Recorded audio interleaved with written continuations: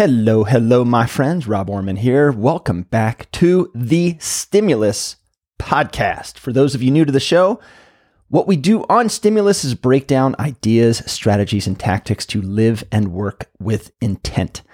My goal for each episode is to help you elevate. That could mean what you do at work or even what you do when you're not at work. That's up to you. Elevation. And if you are feeling stuck, burnt, or just kind of tangled up in some way and the pod isn't getting you all the way there, you can reach out to me on the website, roborman.com, and let's see if one-on-one coaching might just be the trick. Just got back from Las Vegas. Am I going to say it? Can I resist the compulsion? No, I cannot. I just flew in from Las Vegas and boy, are my arms tired. Okay, there it is. Thank you. Thank you for allowing me. So in Vegas, Scott Weingart and I put on the Flameproof Shift Kickassery workshop at the Essentials of Emergency Medicine conference. It was fan-freaking-tastic. Oh man, to all of you who were there, thank you for the energy in the room. Scott and I, well, we brought the ingredients, but you guys brought the spice.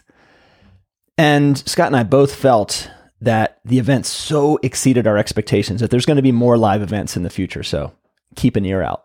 And speaking of ears, coming up in, I don't know what this has to do with ears, but it felt like a natural flow. Coming up in September 2023, Scott and I are launching the Flameproof course. This is a small cohort 6-month course specifically for emergency and acute care clinicians that will build and strengthen tools for career longevity, strategies for well-being, life balance, so much more. I will put a link in the show notes to the website where you can learn more about it. And should you be interested, register now. On to the guest for the day, Dr. Christina Shenvi, MD, MBA, PhD. She has been on multiple episodes of Stimulus, and I learned so much from her every time we chat. And today, she's going to break down her approach to having a nearly perfect shift. Now, I say shift because that's what I know is emergency medicine shifts. You don't have to do shifts. It could be a nearly perfect day at work, but we're going to call it shift since that's the construct in which we operate.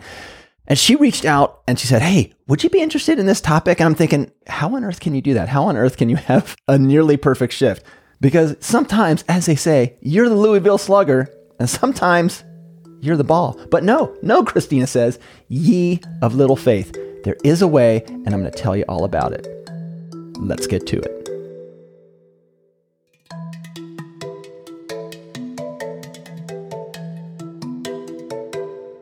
How do you personally define a good versus a bad shift? There's probably similar elements for everybody. I mean, I have mine, you have yours, but how does that play out in your mind? Like, oh, that was good. Oh, that was not so good.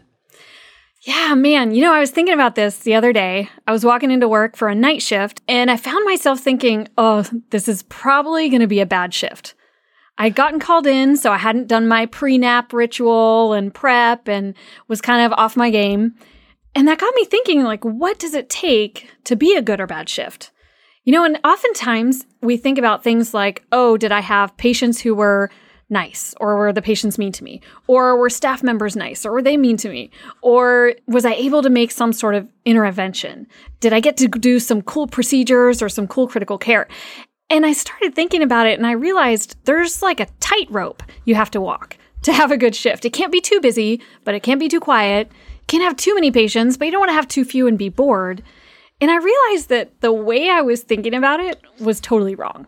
I was losing all my agency. We've talked about agency a ton before, but I was just making it all about those external things. I think bad shift is when you feel just off center. You never have your rhythm.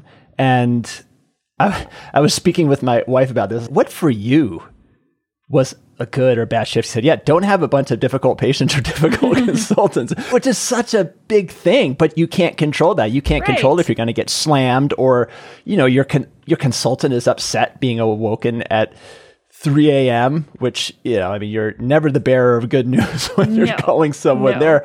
I found that my really good shifts had the common quality of feeling fully present the entire shift. And that inner sense of distraction that inner sympathetic sense where, I need to do this and that, this and that.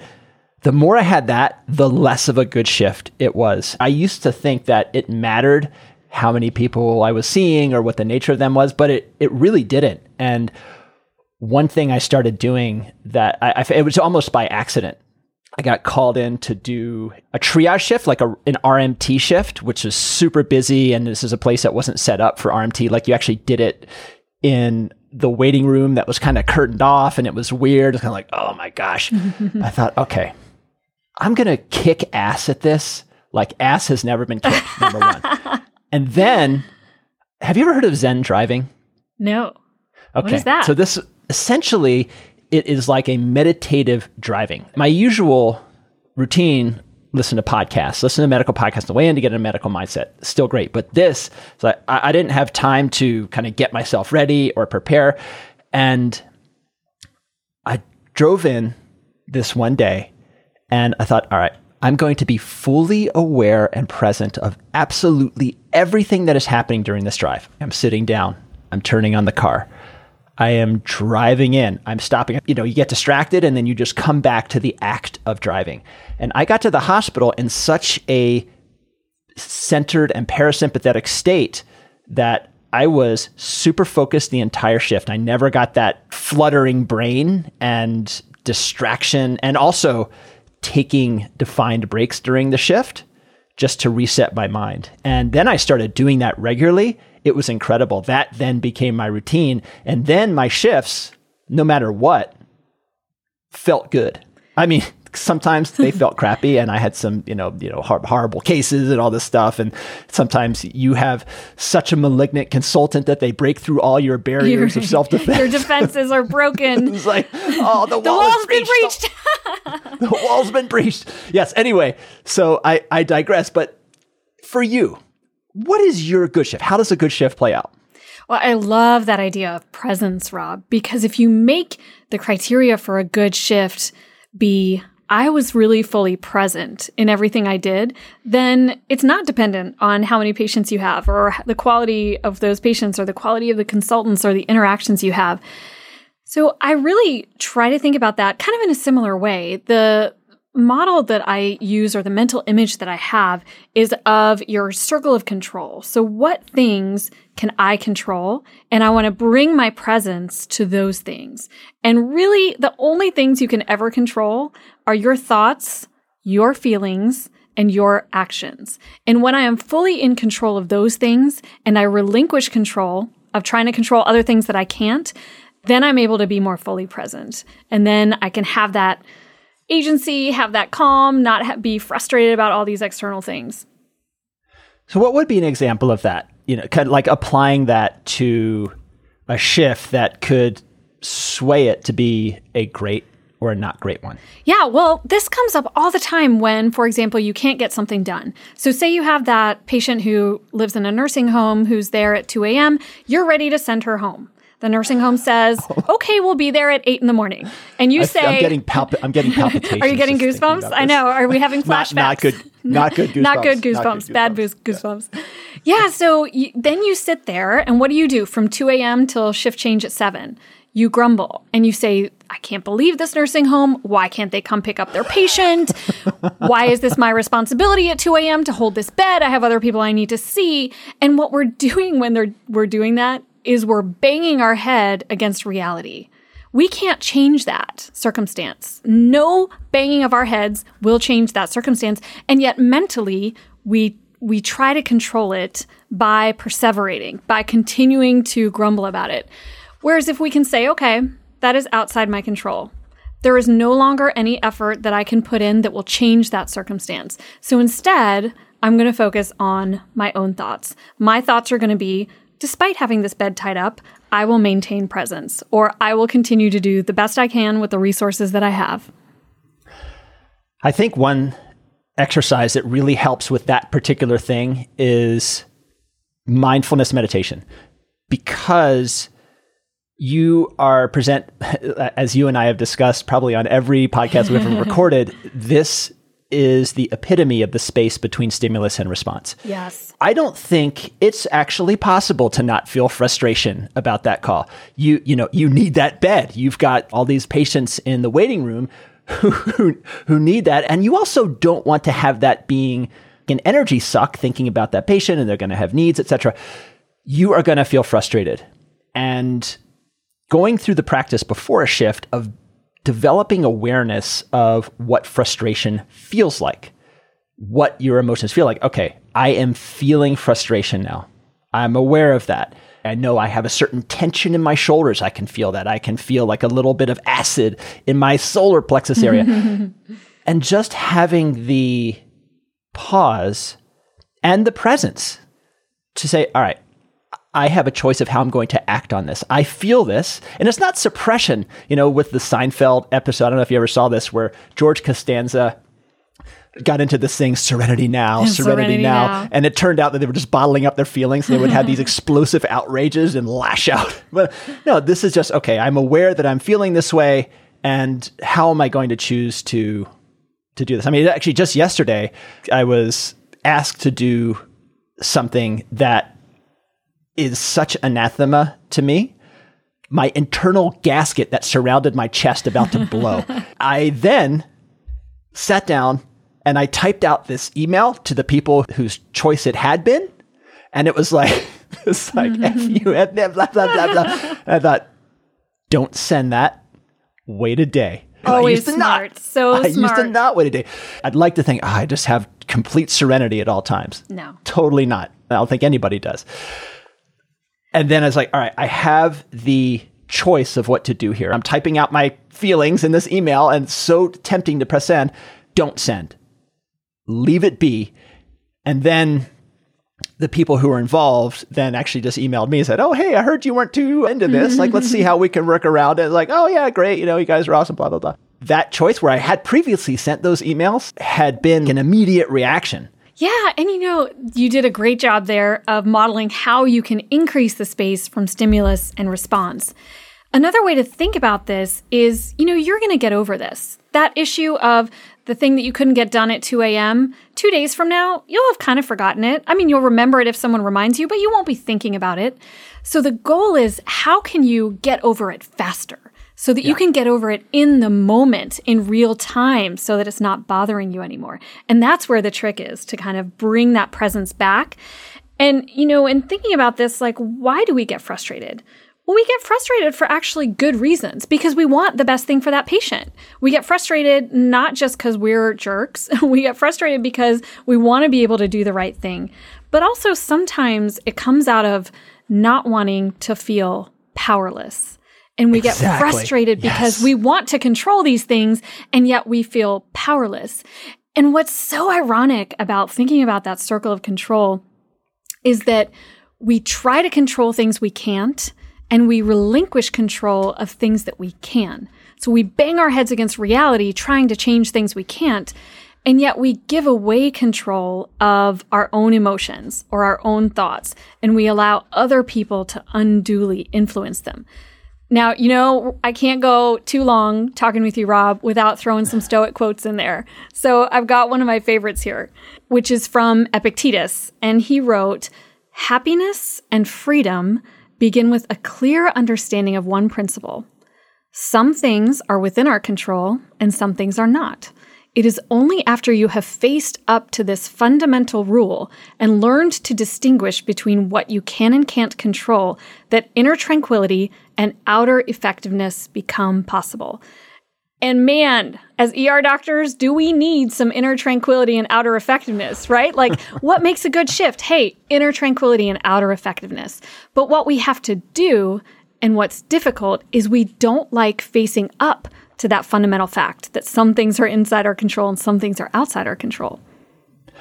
When you said the frustration really happens when you feel powerless, and when you said that, it really struck me as speaking the truth, sister, because you feel like you are the decision maker. And then you speak to, someone at a nursing home, look, I have all of these things going in. You sent me this patient. I'm sending them back. I'm helping you out. And they say, nah, I can't take them back, right? I hate to say that that's part of the mental construct, but I think that that is one of the things that goes through your mind. And at that moment, you feel like they have power over what is happening to me right now. And it is just shaking me in the worst possible way to my core. That's not the conscious dialogue. That's a subconscious dialogue. So when that happens to you, let's just use that specific example. How in your mind do you shift? I'm going to throw it back at you, Rob, and I'm going to quote some Aurelius at you and ask you, what is so unbearable about this situation? Why can't you endure it? You will be embarrassed to answer. Because my expectation is that that is not the way it should go. Yes, you have hit the nail on the head. And the word that you said that brings all of this into light is the word should. It should be this way. It shouldn't be that way. It's like the worst word in the English language. Yes, and when we do that, what we're saying is, I want to bend reality to my will. It's painful because I can't.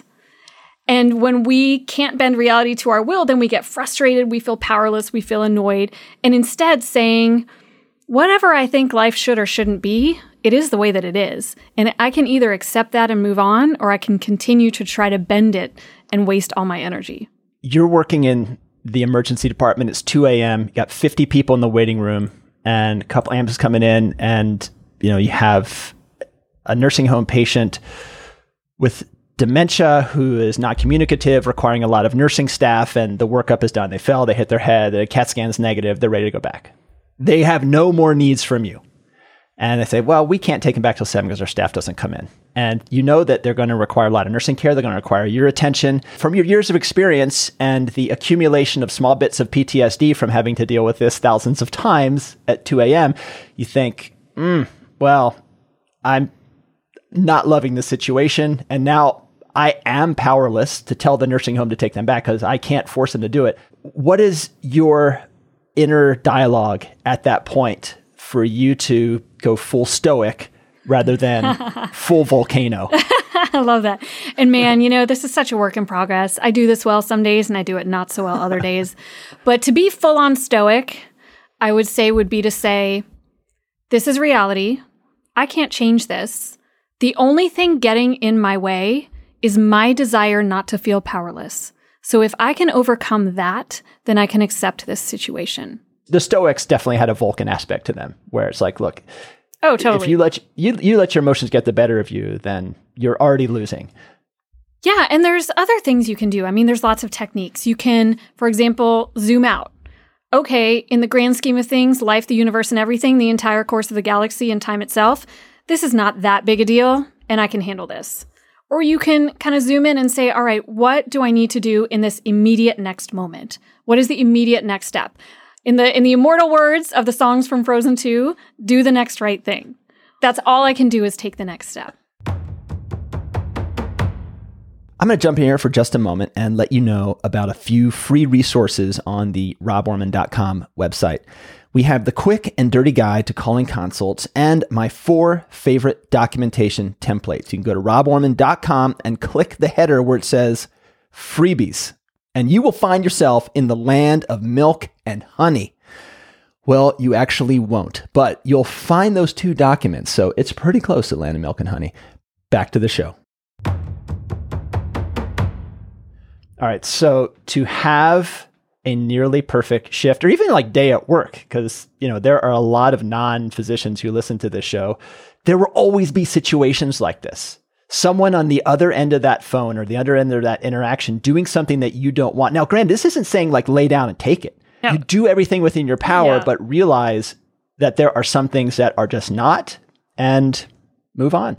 So yeah, this is applicable. I don't know of a single line of work where this is not applicable. Absolutely. And I love that idea of do what's in your power, but you're not omnipotent. So your power is going to run up against barriers. And at that point, that is where you have to manage your mind. Being not omnipotent. Such a bummer, right? Isn't it the worst? Sometimes you just wish, if only I were the great and powerful Oz. Okay. So next, You say, even out your standard deviation and raise your mean. What does that mean? I don't know if you've noticed, Rob. We know each other pretty well by now, but I'm a little bit of a nerd. And so I think of things in terms of graphs and very quantitatively. So imagine you drew a graph of each of your shifts and you plotted on the vertical axis how good it was, maybe on a scale of 1 to 10 or whatever scale you want. Logarithmic, exponential, it's fine. It's all good. And you plotted out your shift. You would have some variation day to day, maybe some that are really bad, maybe some that are great, but it would kind of average out to an even line. And there would be some variation. So that's your standard deviation. How much day to day do your shifts vary? So when I was thinking about this and thinking about how can I make my shifts better, because that's the goal. I want to feel better. I want to be better. I want to do better. I want to be more present. By definition, always 50% of my shifts are going to be below average. But the question then is, where is your average? So you're going to have shifts that are below average, but what can you do to raise your mean? And then also, what can you do to even out your standard deviation, meaning less variability shift to shift, so that you don't walk in thinking, is today going to be great? Is today going to be terrible? But having more control so that you have less variability. You kind of know what you're getting into for the most part because you're the one bringing it. How does that work as far as executing it? I think of this kind of as a before, during, and after. So before the shift, acknowledging that whether I have a good shift or not is entirely up to me. Nothing external. So I'm going to face frustrations and I'm going to face people who are not helpful, or I'm going to face situations that are difficult. And I just need to plan for that.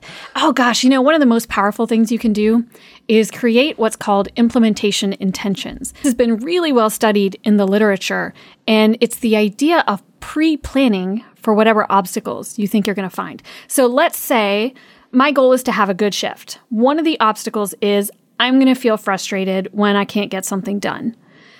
Then I pre-plan with a when-then statement. And this has been studied in all sorts of things, from getting people to go out and vote, weight loss, time management, study skills, all sorts of different arenas. And it's very successful. So you anticipate what are the inner obstacles that I'm going to encounter. So not outer obstacles, not like other people, not coronavirus, not your department, not the nursing facility staff, but what inner obstacles are you going to encounter? And then create a when-then statement. So when I feel frustrated about X, then I will do Y. Or when I feel myself spiraling out of control and getting crazy busy, then I will do such and such. Or when I feel this problem, then I will do such and such. So pre-planning. And it could be things like you've mentioned. When I feel myself getting frustrated, then I will remind myself to be present. When I feel myself getting annoyed, then I will draw a circle and put what is in my control in that circle. So those kinds of easy things are things that you can pre-plan for and then start to create as a habit during your day. And then afterwards, when you look back and you say, was that a good or bad shift? Owning that. If that was a bad shift, that's on me. If that was a good shift, great. Maybe that was on me too. Maybe it was on other people. But taking ownership of that rather than saying, oh, this was a bad shift because of that person, or this was a bad day at work because of that external circumstance. Let me walk you through a few things outside of my personal control that really affected me negatively. And like how could I develop that? What did you call it? It's called implementation intentions. And the process is called mental contrasting with implementation intentions. And we can put a link to it, but Gabrielle Oettingen is the researcher who's done a ton of work on this, and she's written lots of papers and a book. Really great. So essentially you're setting up your own if-then. Exactly. Okay. All right. So I'm going to talk about two things that are sort of related. Number one, busy day. And then I would look at the waiting room and see that it had just filled up with a ton of people. Oh my gosh, this is going to be so overwhelming. And I would feel stress and anxiety and a sense of dread at the overwhelm, and then the charts that I was going to have to do, and just so much task management and task switch. Like, this is definitely a bit of an albatross, and was consistently over 2 decades a real challenge. Well, let's apply this procedure of creating an implementation intention. Okay. So Your goal is to feel calm or to feel in control or to not get anxious or upset. So that's the goal that we have. And the reality is... this was the only thing in the ED that would really get you. Oh, yeah. I mean, this is such a kicker. And, for different fields, different jobs, it might be something else, but we all have it. We all have that thing that's like, oh, we just feel it in the pit of our stomachs. So let's look at that situation. So we have mental contrasting. We look at our goal. We want to feel calm, collected, managed, present. And the reality is we feel frustrated, angry, overwhelmed, etc. So then we create an implementation intention. When this happens, when the waiting room fills up and I start to feel that, then I will do what? Yes. Awkward silence. Okay. So here's some things. Here's some ideas. So then I will remind myself that I can take care of the most emergent needs. When I start to feel overwhelmed, then I will remind myself that triage exists for a reason, and I can take care of what really needs to be taken care of in this moment. When I start to feel overwhelmed, then I will remind myself that I can work hard and I can get things done. When I start to feel overwhelmed, then I will remind myself that my shift ends in 3 hours and I'm going to make it. When I start to feel overwhelmed and everything backs up, I will remind myself that I can do everything I can with the resources that I have. So kind of just reminding yourself of that. It's really all about the positive self-talk. I saw a great quote the other day from someone named Lisa Hayes. I don't know who she is, but it was tweeted out and I just loved it. She said, "Be careful how you are talking to yourself because you are listening." So if you're talking to yourself saying, this is going to suck, I'm going to hate this, the rest of the shift's going to be awful, then I'm going to have to go home and chart all day, then you're listening. You're telling yourself that and you're listening. Whereas if you say some of these other things, then you also listen. And that it's not going to be perfect. We're not going to love it every minute, but we can at least take the edge off of that overwhelm and frustration. You said something in there that I'm just going to keep in my back pocket because I just love that. I can work hard and get things done. That particular self-talk, as I think back to the mass casualties that I was involved in, or when the ED was overwhelmed, there was never a situation where a patient didn't get taken care of, never a situation where, sometimes I was like, oh my gosh, okay, I'm kind of working at the edge here. When I couldn't ramp it up, it's like, all right, I need to change my gear here and really go for it, that I can work hard and get things done. The flow of what I'm going to do is a little bit different. Have you seen the ESPN documentary Be Water on the life of Bruce Lee? No. It's beautiful. Growing up in the martial arts, Bruce Lee, a little bit of a hero, but I never really knew so much of his inner thoughts. He was really frustrated. He just couldn't figure out the philosophy of the martial arts. And he was sitting on a dock, I think, or sitting on a lake, and he takes his fist and he punches it into the water. Wow. That's the secret. The water doesn't resist and forms around the shape of my fist. And if I put this water in a cup, it becomes the cup. If I put this water in a bowl, it becomes the bowl. But water can get into any crack. Water can overcome any obstacle. So in whatever situation, be water.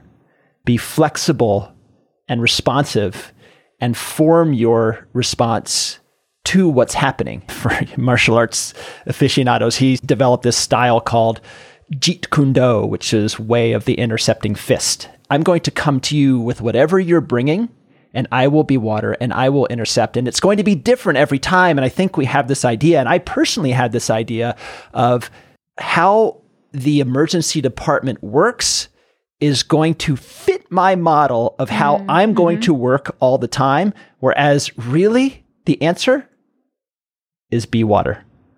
Oh, I love that. That's so great. Because yes, then you can be anything. Then you don't have to try to bend reality to your will because you can be flexible and become whatever the reality needs. Here's a cool way to kind of flip it upside down.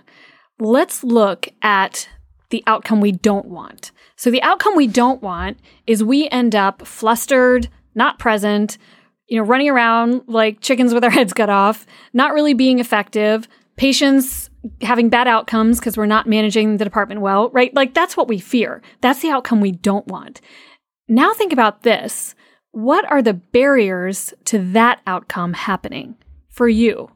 Why is that not going to happen? That's not going to happen because I'm going to get it done. Undergirding my actions during every shift is years of training and continual training, maintenance, and improvement. So the reality is that the skill level could not be higher or sharper. Yeah. Dang. Oh, I like that self-talk. Doesn't that feel good? So the thing that we're worried about is that everything's going to, go to hell in a handbasket and we're going to lose control of our department. But that's not going to happen because, as you said, you're well trained. You know what you're doing. It's not going to happen because I can work hard and run around on roller skates if I need to make sure that I can do everything. It's not going to happen because I'm going to maintain my calm and sense of presence even if we're running a code, and I'm going to make sure that my team clearly communicates. So, and I've got a team. And I've got a team, right? Yeah. Exactly. This is not going to happen because I have a team whom we're going to work together and get this done. So it's just kind of a neat way to think about, what am I actually afraid of and what are the barriers to that happening? I love all of this just exists in your own mind. There's no tech or hack you need to buy. Yeah, we're not selling an app. It's just all in your head. You actually list that as another specific step. Change your own mind. Yes, exactly. This is really the crux that everything else depends on. And you quoted Viktor Frankl earlier, but one of the other quotes that he has that I just love from his book, Man's Search for Meaning, is, when we are no longer able to change a situation, we are challenged to change ourselves. So when we're in those situations of feeling powerless, I can't change this external circumstance. The only thing I can do is change myself. And of course, that's the main thing that we must do. So the way that we do that is all the things we've been talking about. Be creating space between stimulus and response, becoming aware of our thoughts, creating cognitive distance between ourself and our thoughts by looking at our thoughts and saying, okay, that's a thought. That thought of everything's going to go to crap and everything's crazy right now, that's just a thought. That's not reality. I can create a new thought, which will create my new reality. And, one of the things that I've really been thinking about a lot, Marcus Aurelius, one of his famous quotes is, "The obstacle is the way," or that's how it's paraphrased. But really, can I share this for you? This is so good. I want to share the whole quote. Do you ever read things and you're like, oh, I just got goosebumps, like good goosebumps? It's so good. All the time. So he says, our actions may be impeded, but there can be no impeding our intentions or dispositions because we can accommodate and adapt, so we can change. And he says, the mind adapts and converts to its own purposes the obstacle to our acting. The impediment to action advances action. What stands in the way becomes the way. And what that means is that these things that we perceive as obstacles are actually what propel us to become better. So if everything worked perfectly in the department, if life and reality just ran exactly as I wanted them to, I would never have to do the hard work of changing things, of managing my mind, of changing myself. It's only because of those difficulties that then I am challenged, when I can't change the situation, to change myself for the better. We're talking about Marcus Aurelius and thinking about these challenges. We may have talked about this on like the million other podcasts that we've recorded, but I think maybe my favorite story that involves him is when one of his generals assumed the emperorship for himself. Mm-hmm. And, he got the message, and his soldiers and his advisors were like, oh, we're going to go and we're going to lay waste to that guy. And he said, hang on. We are going to go talk to him and we're going to bring the full force of our army, but he might actually be a better emperor than me. So let's go and see what he's all about. Now, in his mind, he might be thinking, I'm just going to go lay waste to this guy. But that approach of, let me be circumspect about what's happening right now. And instead of just reacting and thinking my own self-interest is the only thing that's important here, is what's important on the big picture. And how can I look at this from every possible angle? And maybe this guy being the emperor is actually better for Rome. Maybe me not being emperor is better for Rome. Granted, in the end, he maintained being the emperor of Rome. But I thought that, and his troops were really surprised. They're like, what do you mean? What do you mean we're not going to just go and lay waste to him? He said, look, let's just take the possibility. It's almost like Sherlock Holmes or Spock or somebody who's like hyperlogical. Let's just take the possibility that maybe he's right. Maybe he will be a better leader. I mean, you don't see that sort of enlightened leadership these days, or perhaps most times throughout history. That's the kind of guy that the quote you just gave is coming from, that I am beset by so many difficulties, including people want to kill me, including people want to take me. Let's take all of these in stride and see how they play out and see what we can control and what we cannot. Exactly. And, nobody's really trying to kill me. I don't have, actual battles to fight. The only problem is really I just can't get things done the way that I want to. So in the grand scheme of things, honestly, it's not that bad. You were mentioning before the drawing back, seeing it from 30,000 feet or 60,000 feet. I found that to be a very effective exercise when I'm getting really worked up about something and, looking at it from a very distant perspective. I mean, being like kind of the visualization of being in an airplane helps. You look down on the earth, you can't see people, you can't see cars, you just see broad strokes. And you think, wow, there's a lot of people doing a lot of things right there. But even from here, not so small, that significant. And then when you listen to Carl Sagan's Pale Blue Dot, like, wait, we're just a pixel. And the entire course of human history, when looked at from space, happens in little corners of that pixel.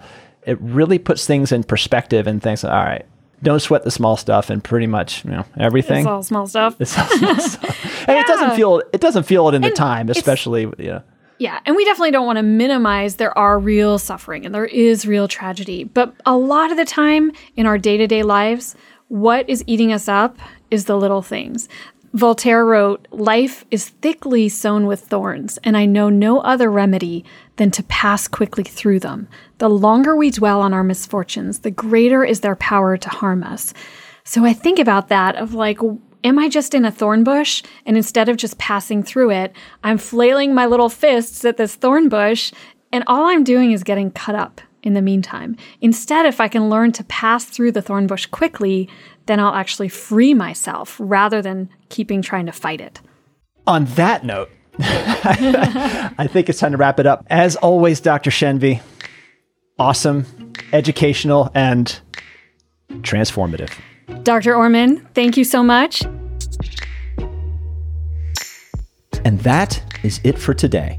For complete show notes of this episode, sign up for our newsletter, or even schedule a free coaching discovery call with me to see if one-on-one coaching may be something to help you elevate. You can find all of that at our website, roborman.com. And until the next time, my friends, be well and keep on rocking.